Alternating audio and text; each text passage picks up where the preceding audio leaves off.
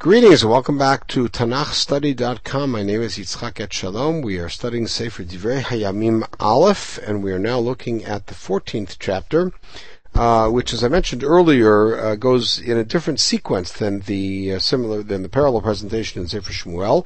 This is information that we have in Sefer Shmuel, but it's in Shmuel Bet Perek Hay, which is before the bringing of the Aron up to Shalim, which we already read about.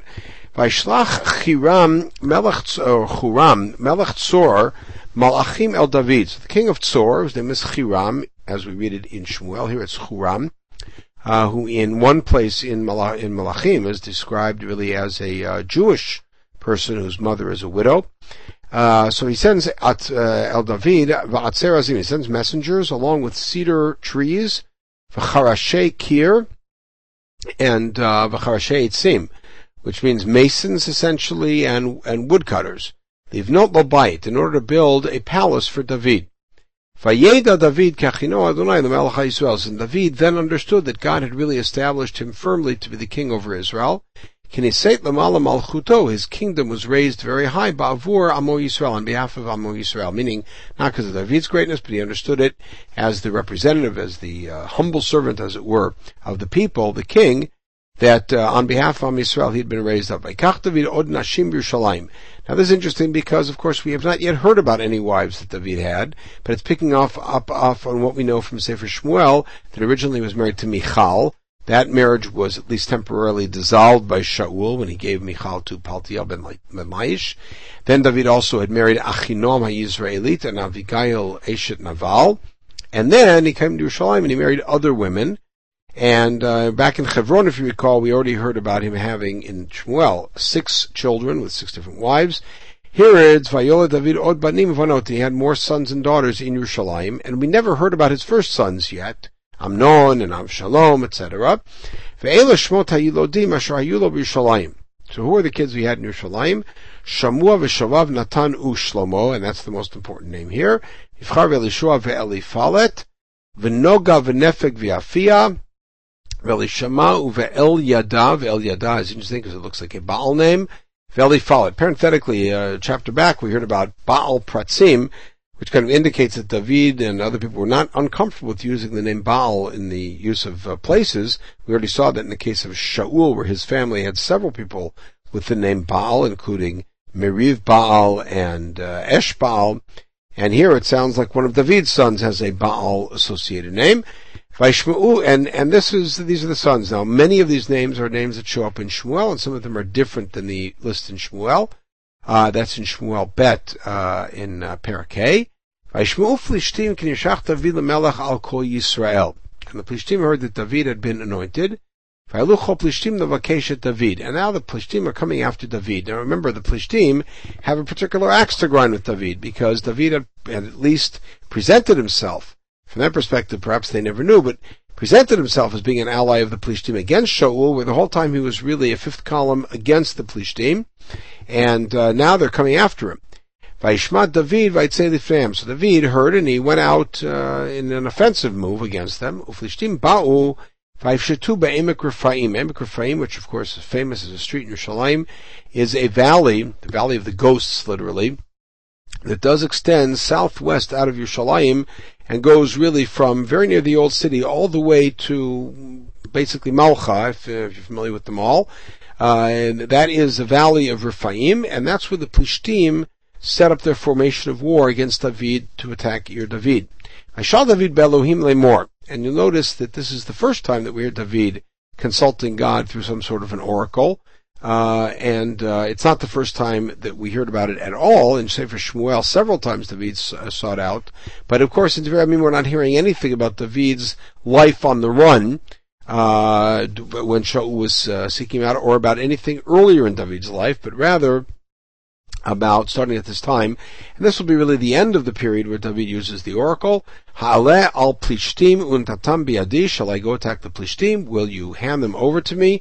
And as we saw in Sefer Shmuel, there are times when Hashem does not answer a doubled question, with Ki'ilah specifically. Vayomer lo Adonai alei untatim biadecha. But here, Hashem gives both answers, which is go against them, and they'll be handed over to you. You will win. Vayalu b'Baal Pratzim. Here's Baal Pratzim. that I mentioned earlier. Vakem Sham David. David attacks them and smites them at Baal Pratzim. Vayomer David, Paratz ha'Elohim et oivai biyadi keferetz mayim. God has allowed me to burst through them like bursting through water. Alken karushem makomahu Baal Pratzim.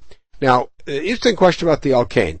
Is the Alkain part of David's words, where David says, that's why they call the place Baal Pratzim, those pagans called it Baal Pratzim, because they knew that this would be a place where I was going to burst forth against the Plishtim, or it's a place where such events happen, or is the Alkain not part of the quote, not part of David's words, and it's the Sefer saying that that's why we call the place Baal Pratzim, because of what David did, which is actually, if you think about it, quite a bit more extraordinary. To say that the entire pasuk is David's quote, Paratz Elohim et oivai biyadi keferetz mayim alkein karushem makomahu Baal Pratzim, it actually is less of a radical statement, because David is making a comment about the name of the place. But if the Alkain is the narrator of the book, then that's saying that as a result of what David did, they called the place Baal Pratzim, which is certainly odd to say that a Baal name was given to a place because of something David did. Vazu shamet Elohim, they left their gods behind, the Plishtim, when they ran. Vayomer David, vayisarfu ba'esh. David commanded, and the Plishti idols that they had with them at war were burned up in the fire. And now we have another story. Vayisifu od Plishtim, vayifshitu ba'emek, and they spread out in a valley against David. And this, of course, is all in Shmuel bet Perek, before the bringing of the Aron up. Vayishal od David be'Elohim, so he asks again, Vayomer lo Elohim, and God answers him, again presumably through an oracle, meaning the Ephod, lo ta'aleh acharehem. This time, don't come and attack them. Hasev me'alehem, go around them, uvatalehem imul ha'bechayim, and come to them from Bechayim, from the foothills of Bechayim, and that's exactly the name used in Shmuel. Vihi k'shomachad kol ha'tza'adah roshei ha'bechayim, when you hear them marching up on top, az tetzeh b'milchama, then you come out to war. Ki yatzai Elohim lefanecha, then you know that God is leading you in war, lakot et machanei Plishtim, to destroy the Plishtim.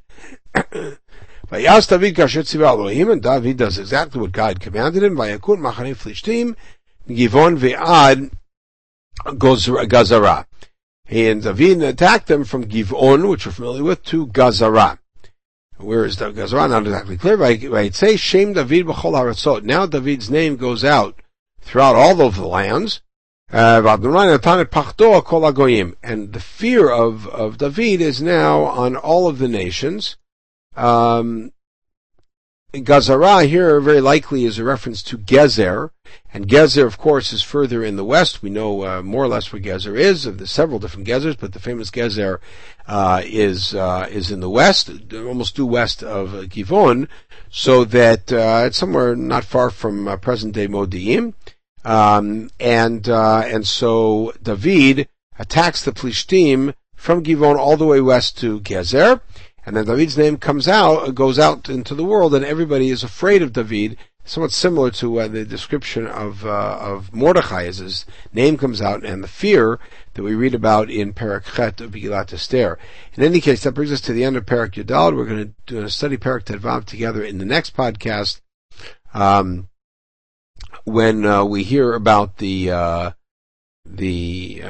eventual bringing of the Aron to Yerushalayim, and the description of David in celebration of that as we bring the Aron up. In the meantime, we'll pause at this point and wish everyone a wonderful day.